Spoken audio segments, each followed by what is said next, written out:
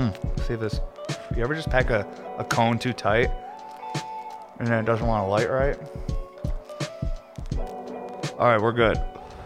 What's up, everybody, and welcome to episode 3 of the podcast.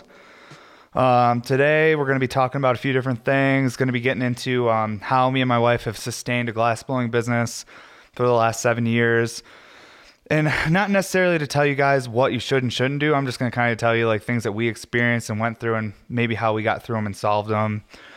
We're going to talk about the concept behind the RBR. I'm going to go more into like what my like outlook for it was, what I thought it was, like my main goal for what it was supposed to be. We're going to get into that. And let's see what else we're going to get into here. It's mainly just like about business, like in the glass blowing business, and what we've done to like, to keep it going. And, there's been slow years and there's been years that have been really busy. So I'm going to talk about the ups and downs and problems we've gone through. But first, smoke a little, chill out for a second. If you guys have anything, light it up, heat up your nail, whatever you got to do. We're going to hang out here for the next, hopefully at least a half hour. So, all right. So, one of the biggest issues that my wife and I, when we were first getting into glass, and I'm going to go right to the beginning. One of the main things we had an issue with is where do you get started? What do you buy or what do you need to get going? And this is probably the biggest question people ask me that are just interested in getting into glass blowing. And I don't think there's one wrong thing or wrong way to go about it or what to buy, but I'll tell you how we did it. So what we did was we did a little research, and I looked online, I talked to people, and I found out that the torch that a lot of people that I looked up to were using was Glass Torch Technologies. It was GTT, and I got a GTT Mirage. That was my first torch. And we talked about my first torch a little bit in episode 1, but I'm going right from the beginning, kind of the tools and stuff like that we needed to get started. So you're gonna need a torch, and you can spend from $700 all the way up to $5,000. It's like anything. You can get crazy with it or you can go minimalist. It really depends on what you want to make. But I'd recommend getting a torch like a Mirage if you can from the start, because then you have nothing stopping you. You might get to a certain level if you have a smaller torch and be like, man, if I had a bigger torch, I could work this marble or I could make this bigger piece of glass. So I say start with a torch like a Mirage, because then you can make big stuff, you can make little stuff. It's a super versatile torch. So we started with those, and then we got our first kilns. We use Paragon kilns, but there's a bunch of awesome brands out there. So that's really preference. But the main thing is just do a little bit of research. But you absolutely need your torch and your kiln. So for us in the beginning, the hardest thing was honestly getting the money together, knowing what tools to buy, finding a place where we could set up. Because my house was way too small, so there was no way we could set up a glass blowing studio there. And luckily, my parents were down to let us set up in their basement. So that's where we got set up. So we had our torches, we had our kiln, and we had the spot to blow glass. Now that whole process took us about 8 months to accumulate all those things. It wasn't just one day we just bought everything. No, it took time. It took saving money. We had to take out a little loan to actually be able to afford a couple of the things right away, because they were kind of bigger purchases. They weren't a bunch of small items we could buy. And so it took us about 8 months to even get set up with all the equipment and the materials so we could start practicing. Now at this point, we weren't so much looking at it as oh, this is our business. This is how we're going to make a living and pay our bills. We were honestly just really excited to have something new to do and pursue. And of course we wanted it to be a business, but that wasn't our main goal behind it in the beginning. We just wanted to blow glass. And we didn't know if it was something that we really could make a living at. At first I wasn't oh yeah, this is it. This is going to be how we pay our bills. It's going to be great. I was honestly at a point in my life where I was killing myself landscaping, working super hard, and I just didn't have things that I was looking forward to anymore. And then I found glass blowing, and it made me feel excited again. It made me feel there are things out there. I didn't feel I was just trapped in this just this job that I hated and this place I hated. The glass blowing kind of gave me that light at the end of the tunnel. So we got all set up, started working, making things. And after, like I talked about in episode 2, after about 6 months, we went to our first trade show. And that's when the business really started. Because before that, we were just selling to friends, or like someone locally would meet me and I'd be like, oh, I make pipes, and I'd like sell them something. So in the beginning, the first 6 months really wasn't like, we just still didn't think it was a business. It was kind of like we had the DBA, like we had the DBA and the LLC for Bear Mountain Studios because we had already had businesses before then. So we knew we're like, even if we're not skilled enough yet to like, you know, even call ourselves glass blowers or have a legitimate business, let's have the paperwork as soon as possible. So we had all of our like business stuff like right away. So that way when we went to Champs, we were already like a business. We were all set up in that part with all the paperwork. But for us, like some of those biggest stresses after that first trade show, after we like really were like, okay, this is a business now, this is how we're paying our bills. Some of the biggest stresses we found was just working with customers and like trying to like make sure everyone's like happy and has like exactly what they want. And I was even talking to my wife this morning and I was asking her, I was like, cause I was like just taking a couple notes for the podcast and getting warmed up for the day and ready to go. And I was like, what are like some of the things that like, what are the biggest stressors you think like, that we've gone through like as Bear Mountain Studios over the last 7 years? And every situation she brought up was just, you know, maybe dealing with, a customer that, you know, wanted to get a specific type of piece, but they couldn't, or a shop that wanted to get an order, but we were too booked out to get them that order. So for us, it was always the biggest stressor we've noticed has been just trying to make sure we always keep our customers happy no matter what. And I think that like any like small business owner, that's the same thing. It's like that same feeling is that like, even if you lose a little money, you rather keep your customer happy because in the long run, like it's your name and you want people to like appreciate everything you're trying to do. And, you know, and the big thing is I try not to like be too prideful about it, but it's your name.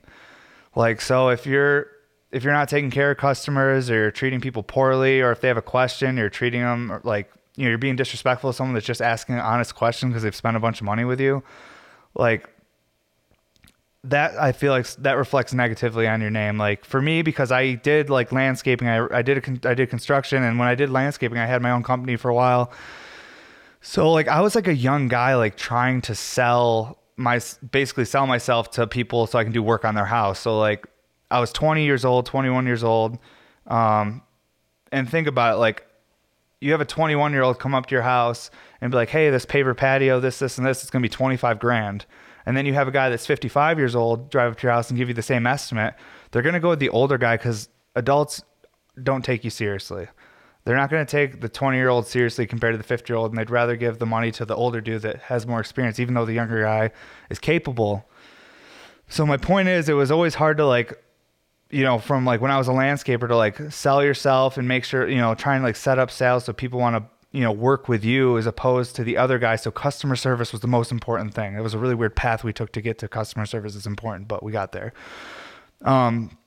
Especially in this day and age. In this day and age, there's so many options out there. There's so many amazing glass blowers and like artists out there that people can get in contact with them now because of social media. So there's unlimited things out there people can buy and collect. So in this day and age, I really think it's about the customer service. And 1 second, got ladies joining again. This is where I need a soundboard, so I could just like press a button like while I'm like fucking smoking to like kill some dead air. But yeah, it was always like customer service is like the main thing nowadays. Like even if you make a great product and a perfect product and like you're the best at it, if you're not able to communicate with people right and take care of them, then you can lose or not get the sale at all.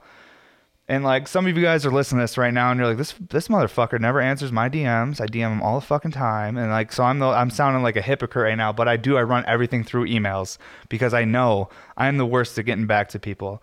I'm going to be redundant about this throughout the podcast and every episode. You'll probably hear me say it one way or another, but my strong point, my strong skill is definitely not communicating with people through a DM or a text message. I'm great in person. If you talk to me in person or like doing stuff like this, But I have a lot to work on myself. So my wife, she's the one that really keeps everything in order so that I'm able to communicate with people in a respectful way so people don't think I'm blowing them off. So email us, don't DM us. So in the beginning, our biggest things that were stressing us out with like running a business and everything was, first of all, getting all the equipment, like I said, and then getting into the customer service end, like making sure we're doing our best on our end. But real talk, glass blowing in the beginning, and even now, but in the beginning, even more so, it's really, really expensive if you're not making any money from it. Because you're literally like buying material and breaking it and throwing it away. So like the value you are getting out of it is being able to practice and learn a craft, but you're still spending a ton of money with very minimal return.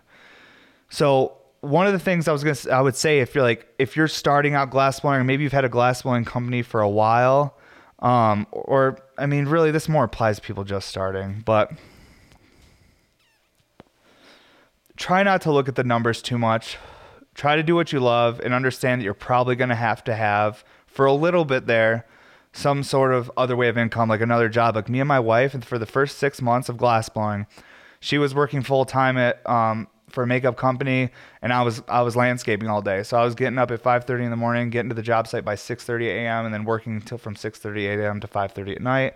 And then I'd go to the studio and crush all night glass, wake up and do it again, do it 7 days a week. So same schedule I have now, just actually I think I was working harder back then because I was landscaping. Like carrying brick for like 8-10 hours and then going to blow glass, it's fucked. But it's what I had to do in the beginning to maintain so that I could learn this craft. Because where I was, I just didn't really have the opportunities there just really wasn't like glass blowing like studios or places like that to work where you could like someone with my skill level could make enough money to take care of my family.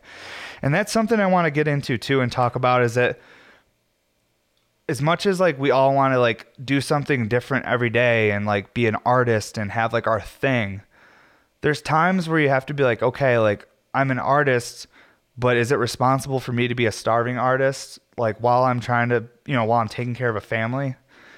And that's my thing. Like I'm only 7 years in. So how I look at this is I'm still a new glass blower. Like 7 years might sound like a long time, but think about it once I'm 10 years in or 20 years in. Like right now I'm still trying to like build my skills up. So that's what like I think like having a production line or a company will help you do, is to like build skills, because you're doing repetitive movements every day. Conditioning and training is everything.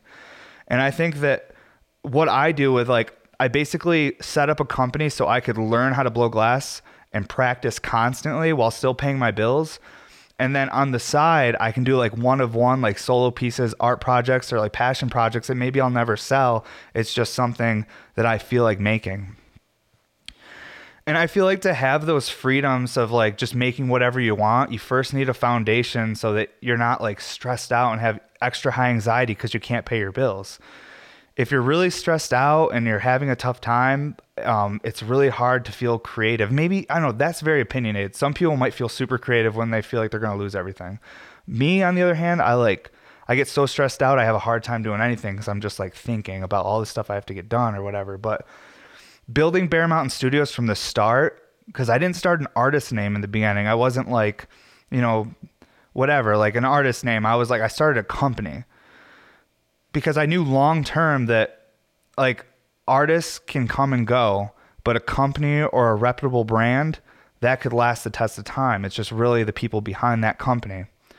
And a company also too is like a team effort.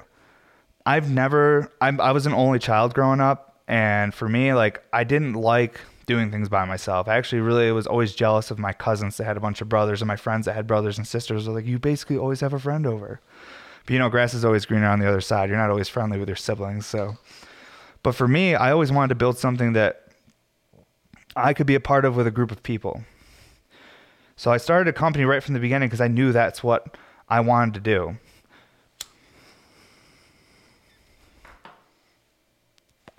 Take a sip of coffee here real quick.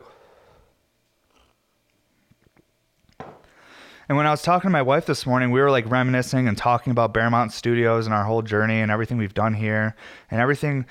It's so hard to like, appreciate or pay attention to what you've already accomplished when you're constantly working and just looking forward to the next thing. And I think that's like one thing this podcast is going to help me with, because this podcast is for me too. This podcast is for me to like talk about things or reminisce, remember, talk about stories, talk about life. And hopefully I can try to appreciate what I've done so far already, because I'm the type of person that I only look at what I haven't done. I have a very difficult time like being proud of myself in the moment, or look back like, hell yeah, I did that. I'm always just like, fuck, I haven't gotten this done. All I do is look around and see what I haven't finished. And I don't think that's something I'll ever get over. I think that's just part of my personality. So for me to think the harder I work, eventually I won't be there. And realistically, that's not the truth. Even if I like got super ahead and I was crushing and had all this money, I would still be acting like this. I would still be just working, moving, and constantly doing things. But back to what I was saying, me and my wife were talking this morning, and just like remembering everything we've done in this company and how far we've come.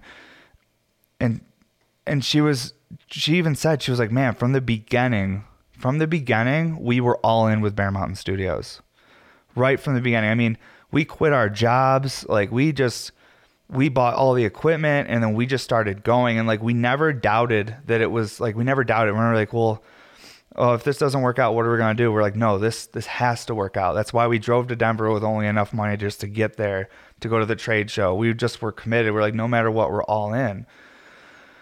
And I think it's because we were in a place in New York where there wasn't any opportunity, and we just felt like that's where we were going to get stuck. So we like saw like a little bit of opportunity with the glass game, and we loved what we were doing, and we loved smoking, we loved cannabis. And we were like, is this it? Like, we're going all in.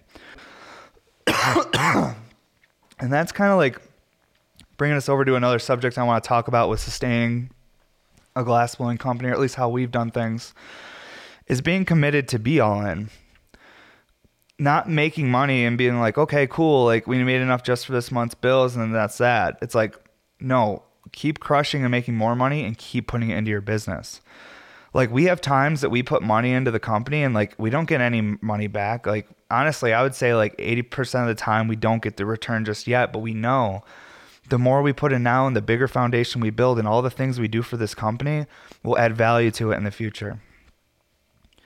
So each little task or each little idea you have maybe about what you're trying to build or what you're trying to do, don't just push to the side and be like, oh, well, that won't make that big of a difference this year or this week or this moment. Don't do it for this year, this week, or this moment. Do it for 6 years down the road, 5 years down the road, 10 years down the road. We can keep saying numbers, 20 years down the road. But you want to like make sure that each little thing you put in, like you take it very seriously, you do it the best you can do, all the way down to like the branding and like the materials you're buying. Like, my wife is constantly working on different graphic design projects and like different sticker packs or apparel. Even if stuff doesn't fully sell out, we're trying to just build up all these little parts and build up this company that we're so proud of.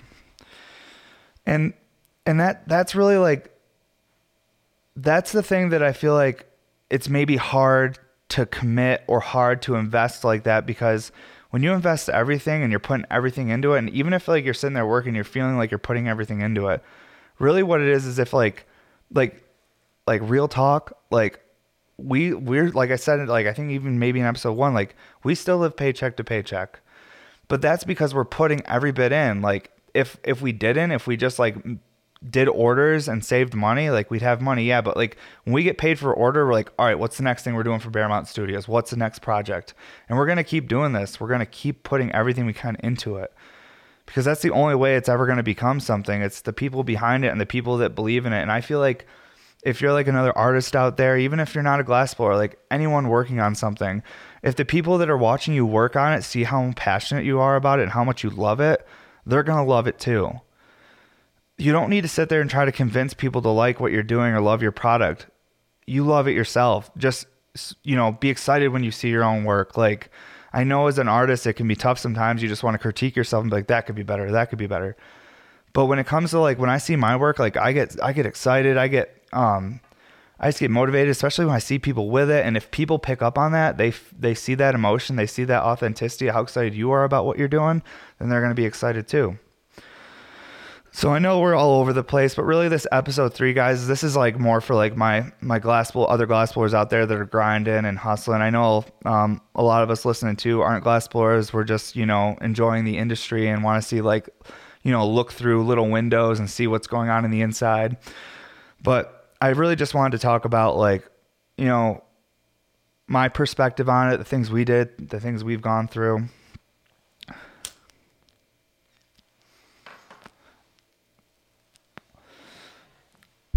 Oh, just hit my bike. So my main points from that whole thing is, though, you got to be willing to make the sacrifice to put everything in. Even when you think you've already put everything you got into it, there's something more. Instead of going snowboarding, instead of going skateboarding, instead of going on that vacation, instead of buying that thing you wanted, those pair of shoes or whatever the fuck it is, you put it into your company. You wear the same shirt you've had for the last year. And I know that might sound depressing, and this is very opinionated. So listen, I smoke weed all day and make pipes for a living, so take it with a grain of salt.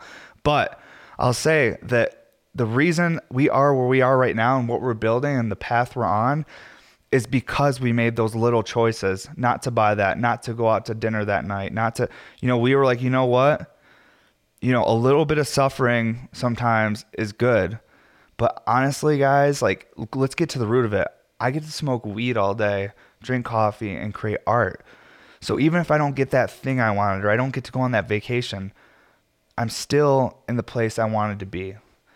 So no matter what you're doing, as long as you love it, I mean, you can make those sacrifices without it being too hard. You just got to get your perspective right.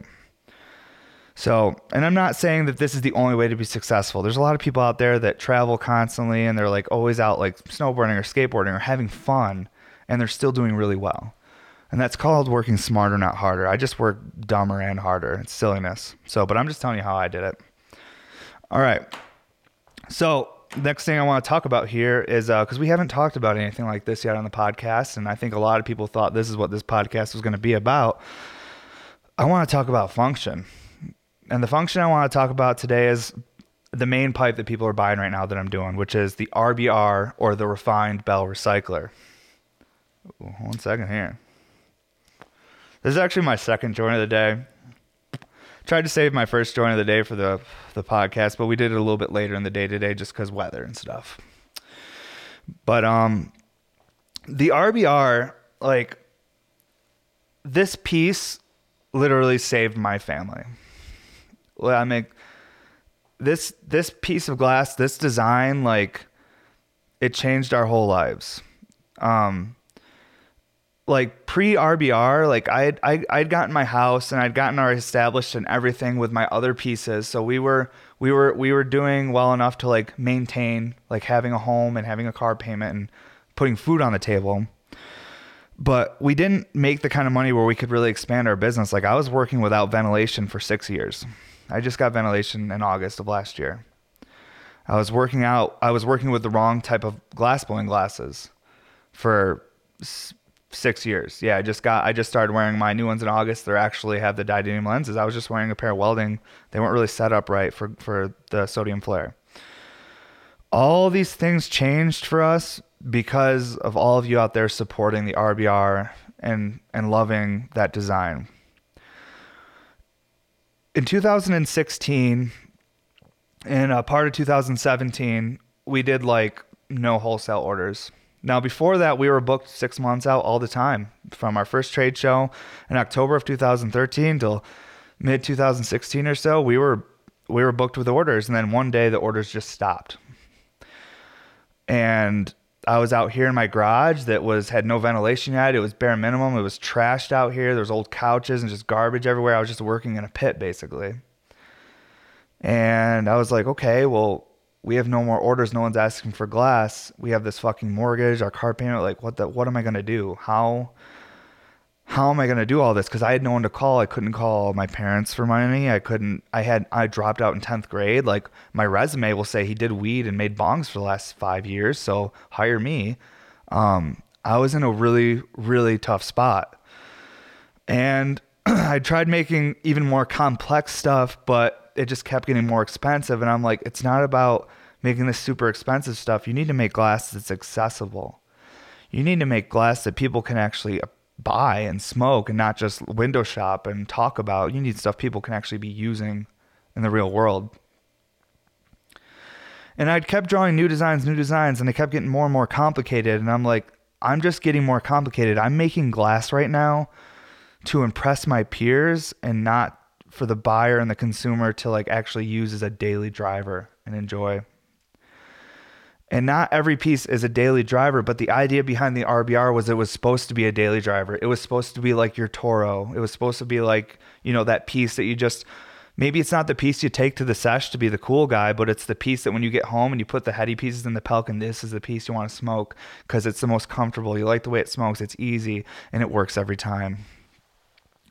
So I wanted to bring a piece to market that was like a little bit more affordable and, you know, would like be a daily driver, something that, you know, you could see as like a staple in a smoke shop or a head shop. Like, I don't know if there's a recycler yet that's like the staple. Like it's like every shop should have this recycler in it. I don't know if we have that yet. I feel like we're still at the point where like certain artists are in certain shops, but like you look at Toro, and it's like every shop has like Toros, and like they're a staple. Like you got to have your Toro, you got to have your Sovereignty. You know, like these are like things you're supposed to have in a shop. These are reputable brands. And I wanted to build something like that because what I noticed is like, as I was like creating all these crazy pieces and I did my first show in 2016 and went really well and all these things were happening and it was awesome and I was doing really heady technical pieces. But I was like making pieces that were hard just to like prove something. And that's when I needed to kind of like I'm all over the place here, but the point I'm trying to make is that was the point where I was like, all right, do I want to be a starving artist or do I want to like still be able to blow glass and learn how to do this craft while, you know, paying for my family? So I stepped back and I looked at my older designs and I was like, you know what? I'm going to go back to the first recycler I ever made and I'm going to remake it with what I know now. Because back then I didn't know anything and I wasn't very skilled. I have a little bit more skill now. I'm going to go back to the beginning. I'm going to start back where I began and I'm going to remake my older designs and I'm going to refine them. And this is where the refined Bell Recycler came from because it was just called the Bell Recycler from 2013 to 2016, late 2016. And 2017 I started really making them. But this like refined design, it was really hard for me to make them in the beginning because there's a certain weld in there. There's this weld right here, like where the joint is. We got RBR on the table here, Blue Soldier Art collab, going out to Mad Jax. That's her custom. But the joint right here, this type of weld, the joint, it's like a Dewar joint. So it's like, it was something new for me. Honestly, I wasn't very good at them and doing them by hand was so hard. And if, I'm sure there's a few of you guys out there that have tried doing these Dewars or do them all the time, and you guys know they can be a real pain in the ass to do by hand. Like they get fucked up so easily, but whatever. This refining the design took me a little bit to really get it. I was running into little speed bumps. At first, I was making like handmade female joints, and I had like a little female joint that would sit on top of it. That was like a low profile joint. I only did a couple of those. And then I started practicing the Dewars and clear more and more. And I'm remembering stuff as we're talking about the RBR in the beginning. In the beginning, there's a post that I put up and I was like, all right. And actually I saw another artist doing that. The artist I saw doing this is Tube Sock Hustle. Shout out to Tube Sock Hustle. I don't know you, but you're killing it, bro. I saw him doing like these drops where he's like, all right, I'm going to make 20 of this clear design. And I'm taking names for it, and then they'll be all numbered this and that. And I did 3 designs like that to basically, it was like a Hail Mary to try and like save us and be like, well, how are we going to pay our bills? I did this little banger hanger for $300. And then I did like the standard, I just had like the one RBR. This was before double diffuse or micros or anything. This was just a 14 millimeter RBR, which I still have this first one. It was the 14 millimeter RBR. And then I had this thing called the dual uptake, which is basically a floater recycler with 2 uptakes. And I was like, all right, I'm going to do like 20 of each of these. I ended up only selling like 10 of the banger hangers. And I sold all the floaters and then I sold all the RBRs. And I was like, wow, like, oh my God, like I just paid our bills. Like, and I just like got us ahead for like a month. Now I can like keep crushing, maybe I can get us more ahead.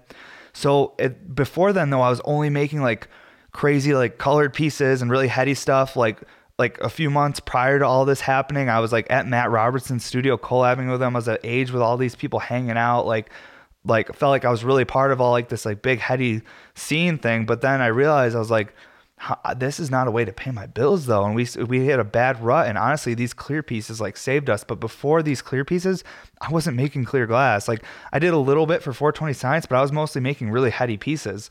So for me to like step back and make this clear stuff, some of my collectors that had been supporting me from day one, buying my EHJs and all these more technical pieces, were confused. They're like, oh, like what's good? Everything good, bro? Like is everything like, are you doing all right? And I'm like, honestly, I was like, I haven't gotten a wholesale order in a year. I was like, no one's smoking my glass. Like, I'm not seeing anyone post my shit online smoking through it. And that's really important. Like, if no one's smoking it and it's just sitting in stores, then you got to change something up. The glass needs to be used. So I started doing some of this more production style stuff and stepping back and going more into affordable markets as a way to try and like make sure I could keep learning how to blow glass, because I was only like 4 years in at that point, or 3.5 years in, 4 years in. I was like, I'm just learning. Like I haven't even gotten to the skill level I want to get to. How am I going to keep blowing glass, paying for my mortgage, paying for the car? My wife, she works for the company. She works for Bear Mountain Studios. So like the only income that comes in is from these hands. Like if these hands aren't making stuff that's selling, we're fucked. So like the RBR literally saved my family. The amount of support and change for everything, the following has exploded. Like I only had 7,000 followers on They Did at that point. Like Bear Mountain was the account that always had a lot of followers. Now I have more followers on my personal account than Bear Mountain Studios. It's like, I know there's a lot of you guys out there, you want to do your high-end art thing, and I think you can do both. You just got to be willing to sacrifice and work a little harder. And I know there's a lot of dudes out there that have been doing this for 10 plus years even. And they're like, I've already grinded, dude. I've already killed myself making thousands of spoons years ago. I went through pipe dreams. I've dealt with the shit that you don't even get. I've put my time in. I shouldn't have to make this production shit. We still get to smoke weed all day and make pipes though. So even if you have to do production shit to build up your name and build up your following and build up your collector base, like, it's all in what you love. See, for me, it's not hard for me to do it because I'm obsessed with function. I love refining and dialing in even a design that's simple. I keep making it like cleaner and cleaner and doing more and more to it. For me, like, it wasn't as much of a challenge. In the beginning it was, and I still have my days where I'm like, man, I want to make something else today. Like I want to pull a milli today, or I want to try and do this or this, and I want to try different stuff. And I feel like that, and I try to divert that type of like that really exciting inspiration you get when you're first starting to blow glass, or even if you've been doing it for a while, when you get that little like spark of excitement, you're like, oh, I can't wait to get in the studio and just work on this piece, this new idea I have. Take that inspiration, that spark, and push it into some production. Be like, okay, I really want to make this, but I really should get some of my like orders done, or build some sort of like means to, make a living where I can enjoy being an artist and not be so stressed about each individual sale. Because no matter what, even if you're like just do the art thing and do like high-end art and you're not making any production, at the end of the day, and you're working on that piece, and you've been working on it 4 or 5 days, and you hear a little tink and something's cracked, and now you're stressed out and you're like, holy fuck, that was how we were going to pay our bills. You're still doing it to pay your bills and stuff and support your family and take care of yourself. This is another thing I want to talk about too, with like really expensive glass. Let me light my joint real quick before we get into it though. By the way, hope you guys are doing well. Anybody that's made it this far in, thank you so much, guys. Everybody who watches this, this podcast is really helpful for me. I said like to talk about, reminisce.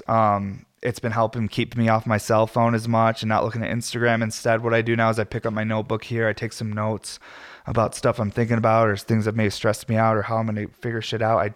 I'm drawing a lot more pipes now, which is nice. So this podcast is almost like really checking me and getting me back into like, because we all will lose ourselves every now and again. Like even if you're working really hard, you can kind of lose track of what you're doing or what your goal was. You just kind of get in like that repetitive rut, but you're still doing what you got to do, but it's just so repetitive.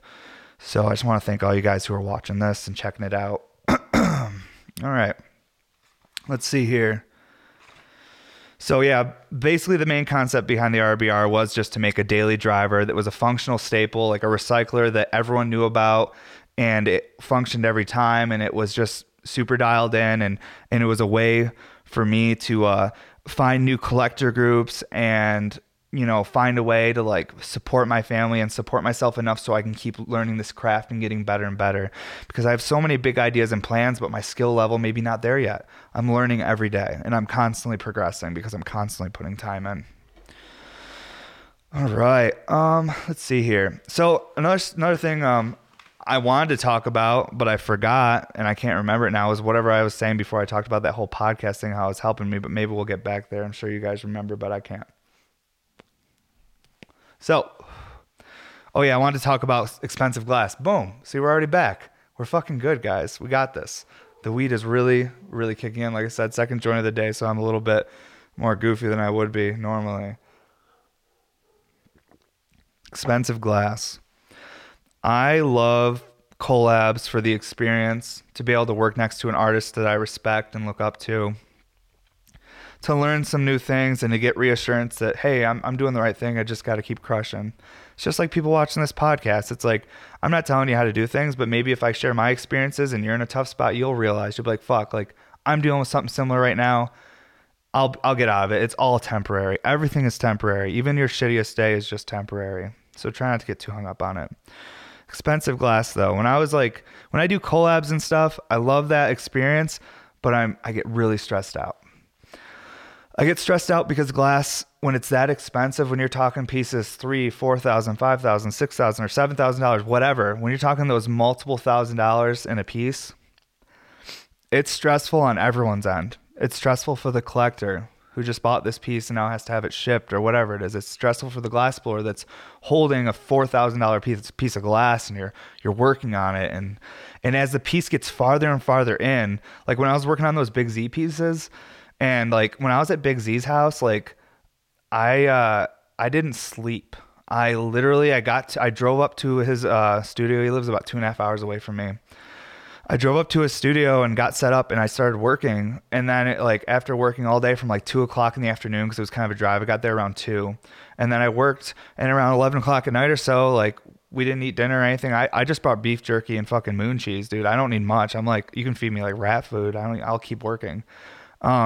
He was like, yo, should we go out to dinner or something? We do something nice. I'm like, I'm just going to keep working, dude. And he was like, all right, man. He's like, well, I'm going to go get some rest. And I was like, awesome. He's like, you sure you don't want to come back and chill? He's like, I'll leave my key here so you can come in. I was like, no, dude, just lock me in the studio. I'll see you at 9 a.m. when you get here, whatever. I'm fucking working. Like, because he did his part. He had me set up with the prep and stuff. He crushed. Like, all the shaping assembly was just taking me some time, because I'd take my time with stuff. Like I'll be working the whole time, but like I try not to rush it, because if you rush something, like, was that extra 2 minutes you saved really worth losing 10 hours of work? No. So be patient with your pieces. Let them sit in the kiln a little longer. But yeah, so when I worked at Big Z pieces, it was like 4 or 5 in the morning. It was cold as fuck, because it's like Fort Collins. It's even farther north than where I am.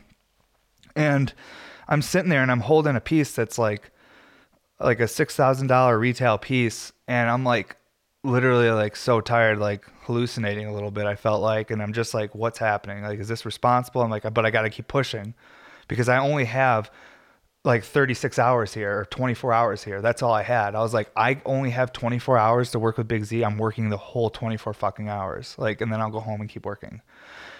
And like, that's how tight my time is, because I work this much, but I work this much and I don't have free time. Like, I couldn't even spend like a couple days with someone. Like when I collaborate with people, it's usually like a day, 2 days max, because I have to keep working on my orders as well and maintaining my relationships with stores and everything. But back to expensive glass. Shit stresses me out, because also too, if someone gets a piece shipped to them and it breaks, or maybe the piece checks like a month down the road, or something weird happens because it's glass, I feel obligated to take care of them. I feel obligated to replace, fix, whatever I got to do for the piece. And when you're talking a piece, like I couldn't imagine selling a piece for 20 or 30 grand like some people do out there. Could you imagine like if something like that broke? That's so much money. You couldn't refund someone that. You have to remake it.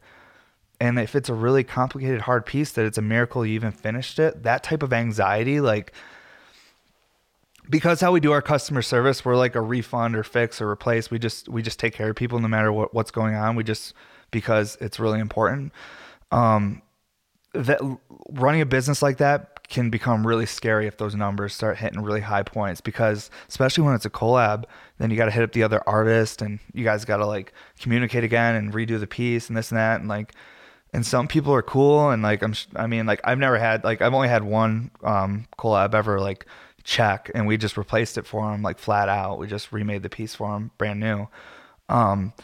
But that's because the artist I was working with was a badass and he's super, super cool. But I get nervous because like I've collabed with people before that I don't know. Like I just know them from like their Instagram. I don't really like know them.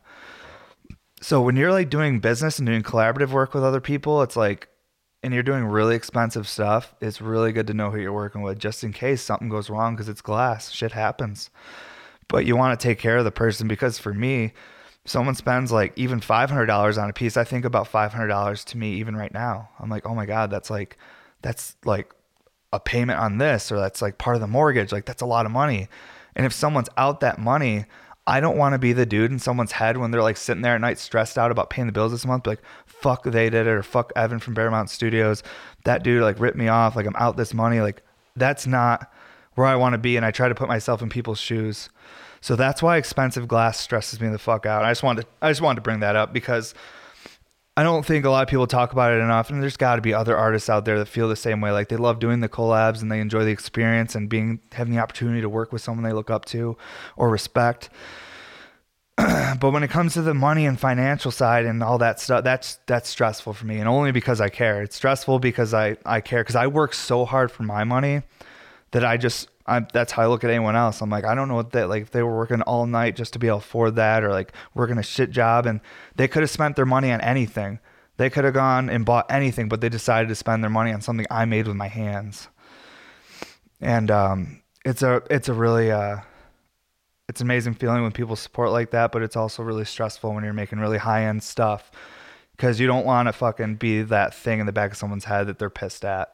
At least I don't. But if you care too much too, that can be detrimental to your success. But I'm really trying to do this, at least in a way where I can go to sleep at night and like know that I did my best to take care of people and show respect to people that are supporting me. And back to the whole DM thing, I want to talk about. I've never talked about this. I wanted to talk about this on like episode 2, but I didn't because I'm forgetful as fuck. So we're smoking a joint the whole time. You can tell I just go off on tangents and I'm all over the fucking place, so I forget stuff. But I want to talk about why it says no DMs on my profile. Let's light this again. Let's try to get a couple hits in before I fucking start talking again. Oh yeah. Mornings. It's cold out in the studio today, so I'm a little bit bundled up. We got a big storm here in Colorado, so got a little chilly last night. So, why does it say no DMs on my profile? Because if I followed the Gary V fucking like formula, I'd be fucking talking to everyone.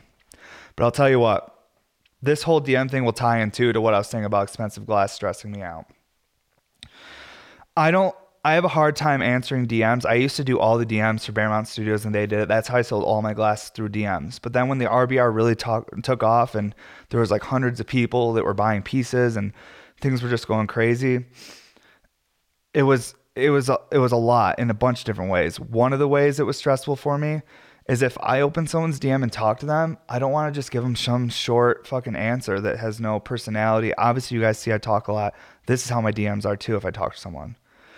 So I want to give them the time of day and respect that each person that's interested in my work deserves. Even if someone's not trying to buy something, I still want to talk to them. Be like, hey, I appreciate you even reaching out to me. Like that's a compliment enough. Even if you can't afford a piece right now, it's cool that you like my work enough to reach out. So I want to write this whole fucking paragraph to someone. So when I started getting like thousands of DMs, literally, I got overwhelmed. I couldn't even give each person the time of day I wanted. Let alone too, here's one of my biggest issues in life. I'm a yes man. I say yes to everything. The reason I have to work fucking 16, 18 hours a day, 7 days a week, constantly crushing, is because I say yes to too much. And that might help me like move quicker and succeed a little quicker or find more opportunity. But saying yes to too much stuff too, you can get yourself really buried in anxiety and stress. Because especially if you have pride in your name, if you're saying yes to things, that's your name too. We talked about this earlier in the episode. And those stresses are the things that eat at me and keep me up. Sometimes I'm up from caffeine, sometimes I'm up from anxiety and stress. And then instead of just sitting there on my couch stressed out, I get on my torch, I make stuff, I try to focus on something else. I try to realize that, hey, even if you're having a shit night and you're stressed out, try to produce something. So tomorrow when you wake up, you'll, hey, you know what? Yesterday sucked, but you did something. You made something.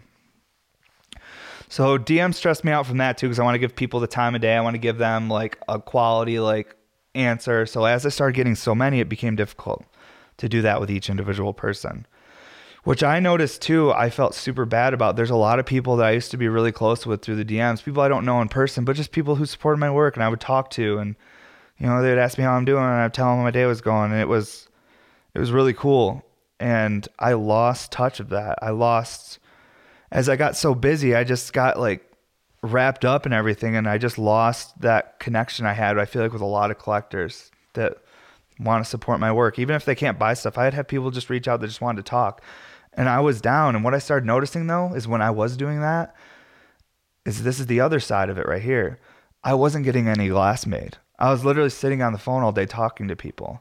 And then my wife would be like, what'd you get done today? And I'd be like, oh, I got like one piece or half a piece done. And she's like, what the fuck were you doing all day? Were you just sitting on your phone? And I was like, yeah. And I was like, I was doing work. And she's like, well, I don't have any invoices or PayPals. Like, what work were you doing? And I was like, well, I was just talking to people. And honestly, this is another thing why I want to do this podcast too, is for those like really like heavy supporters out there that may check this out and watch this. Like, know that I don't think I'm like too like busy or cool for anyone. I'm literally just very overwhelmed and buried in it right now, and I'm trying to learn to find a balance where I can be, what the best I can be with stuff, as far as communication, as far as quality of work, being present with my family and not being so distracted by my phone and stuff. So all the people that have been following a long time, there's some of you out there that have been following the past 7 years since day one, and just know that I'm still that same dude. I just have a lot more responsibilities now, and this is actually laying out perfect. Another thing this brings up to me is like last year, 2019, 2018, I used to post frequent videos like, just like motivational stuff, and not trying to be like cheesy or whatever, but they were just like videos about what I was doing that day, and people got really motivated by it. In August of last year, I stopped doing those videos. And it wasn't, it's like, that's when my Instagram changed for a little bit, and we're getting back to what it used to be. But the Instagram changed a lot last, like August 2019, when I redid the studio. Because when we redid the studio, we had to shut down for 3 weeks, and I got 3 weeks behind, and I spent a lot of money redoing the studio so that we could hopefully produce more glass to keep stores happy, which we'll go into that here in a minute. And when I was like redoing the studio, we shut down, we were just spending money, not making money, redoing everything, and like bills were just getting backed up, and things got really stressful and really behind. And literally I just got caught up like 4 days ago from August of last year. Right as we started doing this podcast, basically like a couple weeks like after we started this podcast, I finally got caught up from being so behind. And I was so stressed out and had so much anxiety during that time, I couldn't post a video being positive, talking about what I'm doing that day. It wouldn't have been authentic, and you guys would have seen it in me. You would be like, well, that was weird. Like, that seemed kind of forced. Like, because I only make those videos if it feels like real, like it feels like something I want to share with people, because I feel like that's a benefit on the internet too. If you're having like this authentic positive emotion and you want to share it with someone, like, and someone really watches it, they can see that just in your eyes and stuff and feel that, and maybe it helps them too. I didn't post those videos for a while, and I'm starting to feel a lot better these days. We're getting into the podcast, like we're caught up, we're back to like filling orders, and it feels really good. So I'm starting to feel like myself again, but that stress really like affected how I posted. It affected what I was just posting glass. And honestly, what I noticed is people didn't want to just see glass. Like the shit that was getting the most views and most interaction were stuff when it was me talking about life or posting like a video about me or what's going on. And people loved the glass, but when it became just glass, the feed slowed down dramatically. Like, so for like other glass blowers out there, it might be scary to show your face, or you might have been around for a long time. So you went through pipe dreams and you don't want to, like I don't show my face if it ever happens again. But just know that if you turn that camera around, it will change your whole business. It's an all-in move. You become extremely vulnerable. People will see your imperfections. They'll see you, like fumble words and look a little goofy. But leave it in there. That authenticity is really what people attach to and love, because like I've met famous people before, and people are just everyone's just people. Everyone's just normal. We put people on pedestals. So turn that camera around if you want to change up your business a little bit. It's a little scary and might be weird at first, but yeah. So the main reasons I wasn't answering DMs, go back to that, is I couldn't give a quality answer to people, couldn't give people the time of day. And I also was like really stressed out because I'm a yes man. I'm like, I know if I say open this DM, I'm going to say yes to it. And then I'm going to be more behind on work and more stressed out. And I'll be making everyone else happy except for like my wife. She'll be mad or stressed out because I'm not doing my part here for the family. I'm just saying yes to everyone else, trying to make everyone else happy. So that was another reason I wasn't answering DMs, because I was such a fucking yes man. Still am. So I try to avoid people. That's why I'm an introvert, because I know if they see me, I'm going to say yes. But yeah. But I've been working through DMs slowly and actually talking to people again. This sounds really fucking weird how I'm talking about this, but it's the truth. I'm making an effort to try and fucking talk to people and be a little bit more connected, because I'm going to lose what I've built unless I just like let people in and get back to how I was doing things. And I think this podcast is going to be huge for that, because these conversations are way more in depth. I can only fit like, a 15-second story on Instagram, or like, like a 1-minute post on there. And like, we can't even like communicate great. And the YouTube is so small right now that like, I feel like the people that actually watch this, because I feel like there's going to be a totally different group of collectors who watch and follow the podcast and everything. So I think we're going to be a smaller core group, and this way, like, you guys can really see where I'm coming from and learn a lot about me too. And also as well, like when I start having guests on here and we get into conversations and stuff, the people who are really into the podcast and watch it will understand my perspective, especially when we go into certain topics and talk about things. And, each episode too might not be like, in a great mood, or I'm going to try and be positive, but let's be real, it's life. So there's going to be times I talk about stuff like this one. Today was like all over the place. Hopefully it wasn't too like, hopefully I didn't sound like I was whining. Definitely not trying to whine. I'm just trying to be transparent here for all the people who support my work. So you guys don't think that I've got a big head on my shoulders and think I'm too good for anyone, because that's definitely not the case. Everybody goes through stuff. So, but I want to jump over to a totally different subject.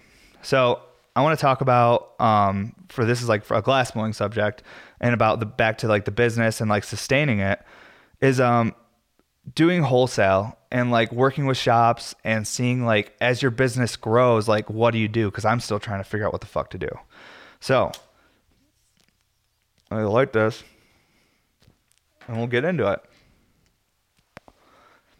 Something that we're like running into right now with like the wholesale thing is if you have a bunch of stores that want glass and they're happy to pay for it, but you can't get them glass. And it's not because you don't want to work with them. It's not because you're picking and choosing who you work with. It's just because how many people want glass. So I think there's a fine line with meeting a demand and like having a demand.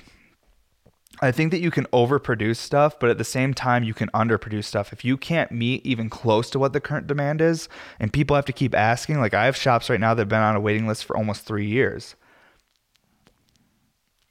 They haven't paid any money or anything. They're just on a waiting list to get into our shop rotation. And it's a first come, first serve thing. So it's really hard to get new people in because people are placing bigger orders. So I'm only getting maybe like 12 to 14 orders in a year. And we have 76 stores on the wholesale waiting list, and then we have 26 on our rotation. So I can't even get through our rotation of the 26. And then so like trying to find that balance where you're like, well, if I'm missing the demand so far, am I just going to fall off? Because it's a balance. It's like if you have to kind of meet it a little bit. And that's a reason too. People are like, make something else. Like, why don't you make something else? I'm like, I want to, but right now I'm booked for RBRs and I'm committed to it. And I love making the RBR. I really enjoy making these designs. I really enjoy just keep dialing them in and doing little tweaks. Like I love working on them.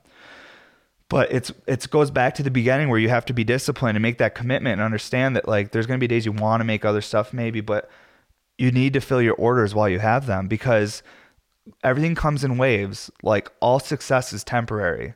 I don't think I'm going to be like riding an RBR wave for 20 years and paying my bills.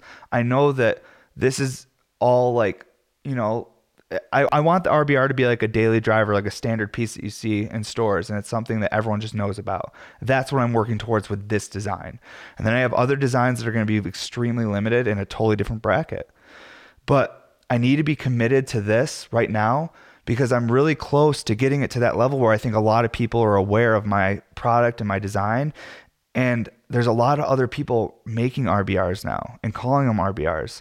So I need to not give up on the RBR. If I don't appreciate it and show it respect and for how much it's done for my family, then I could lose that design to someone else that will outwork me on it.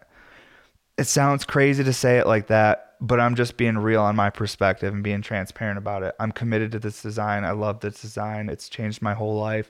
It's helped me get better at glass blowing. It's given me opportunity to practice every single day and take care of my family, not just my immediate family, but other family members too that need help. I'm a high school dropout that makes bongs for a living and I smoke weed all day. But I feel, it sounds so stupid to say, but I feel like a man. It's nice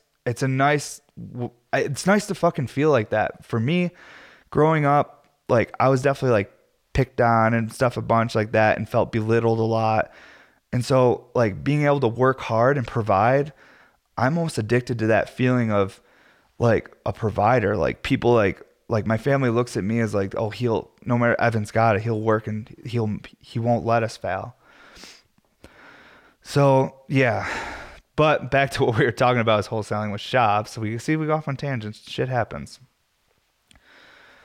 I'm trying to find the balance right now where how I can keep stores happy and maintain the brand. And what I'm finding is certain stores maybe don't have the infrastructure or employees or they don't have the setup to sell high volume drops.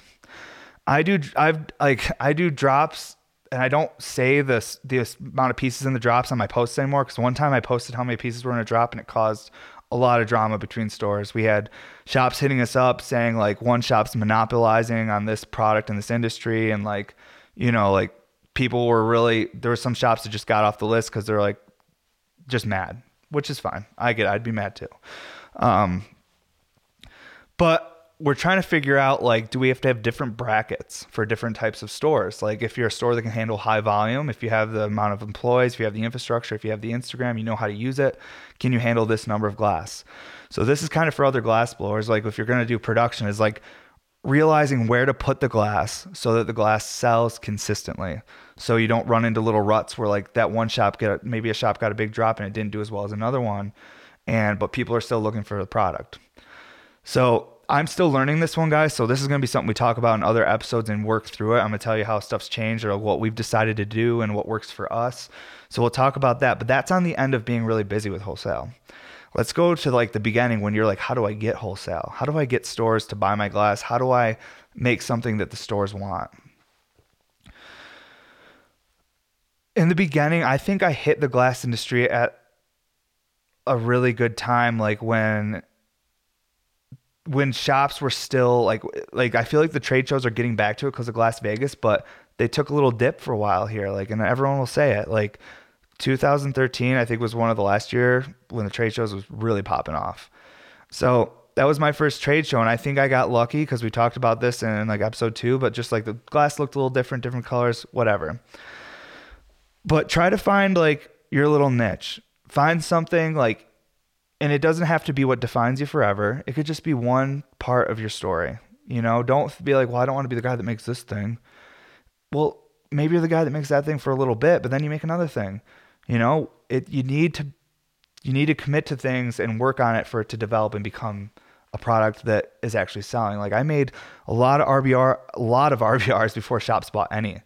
Like I made hundreds before a shop ever got a hold. I tried to get stores to buy RBRs. I went to shops that knew me, that bought my glass. I brought them RBRs. I was like, guys, I really think these are going to be a thing. Like, do you want to get an order of 10 of them? I'll give you a deal on them. I was trying to hook people up for a little less so the shops would carry them and check it out. No one wanted them. And no one was smoking them. So I was like, you know what? It's time for me to start smoking a lot of hash and taking dab videos. Fucking 2016 and 17, if you go back, my feed was just dab videos. Like that shit was like, I was like, if no one else is going to smoke my glass, I will. So find a cool, like little niche, like cool little product that you like, that's your thing. And then you use it. If no one else would use it, no one else is buying it. I mean, I'm not telling you to do drugs, but get some CBD or something if you don't want to do THC, but use it. Show people how it works, show how much you love it, show how much fun you're having using it, and slowly build that collector group. People are going to get attached to, like, if you're like enjoying yourself and you really like it and you show that function. So that's the beginning. I would say find something, work on it, and then you use it. Don't wait for people to post it up. Just you fucking do it. Do it all. And then when you build that up, then I'd say go to a trade show. At this point in our industry, I wouldn't just go to a trade show unless you have built a demand for something, because you're going to spend a bunch of money and you'll probably sell some stuff, but you're probably going to sit there and be a little like bummed that like you didn't sell out or whatever. So what I would do is first like build up your own products, like recognition by using it, showing it off, and then do a trade show. And design a product that is good for shops to sell. Make it designed for the shops to be able to sell with ease, and for like the employees, make it simple enough where, you know, a salesperson can talk to, you know, a customer and explain how it works and show like what's, you know, cool about it. Like have like little highlights, like talk about like little things about the piece. And really what it is just talk about what you like about your piece. If you can't talk about your piece, about all the things you like about it and all the little details, even if it's something really simple, like the RBR is a pretty simple design, but there's a lot of little things in there. If you can't talk about it like that, it's going to be hard to sell it, because as our industry grows and stuff, it's really going to be about like customer service, sales, and like building up your name or your market. So we'll talk about that more in other episodes too. We'll get into it, but holy shit, guys, we have been talking. This was awesome. Again, anyone that made it this far, thank you so much, guys. Don't forget too, we got that Heady Hawaii show coming up. I don't know what day this is coming out, but we have that Planet Caravan drop happening on Wednesday the 19th. This won't come out by then, but it's out there. If you guys watch it, I'm sure there'll be a couple pieces left at this point, even because it's a big drop. And then Planet Caravan 2 weeks later has a giant clear drop of over 60 clear pieces. So it's going to be massive, which this will definitely be out before that drop hits the shelves. So watch for that Planet Caravan clear drop. I know there's a lot of people out there that have been waiting for clear. I haven't done a clear drop in like 3 months. 2 or 3 months, I haven't done a clear drop. So there's a lot of people out there waiting for clear. The shops seem to really want color, but I keep telling them, buy clear. Listen to me, guys. Buy the clear, because that's what people want. They like those affordable RBRs, that $400 to $500 range. That way they can buy their RBR and still get a bag of weed too. And the Heady Hawaii show, June 27th. I got the info right on my page in my highlights. You can check that out. Still have to announce the date for the Washington, D.C. show, but that's going to be fun as well. And we got more of these episodes coming, guys. We're working hard over here on these. It's been super fun. It's been really nice to just vent, talk about life, and reminisce a little bit. So thank you, everybody that's watching these.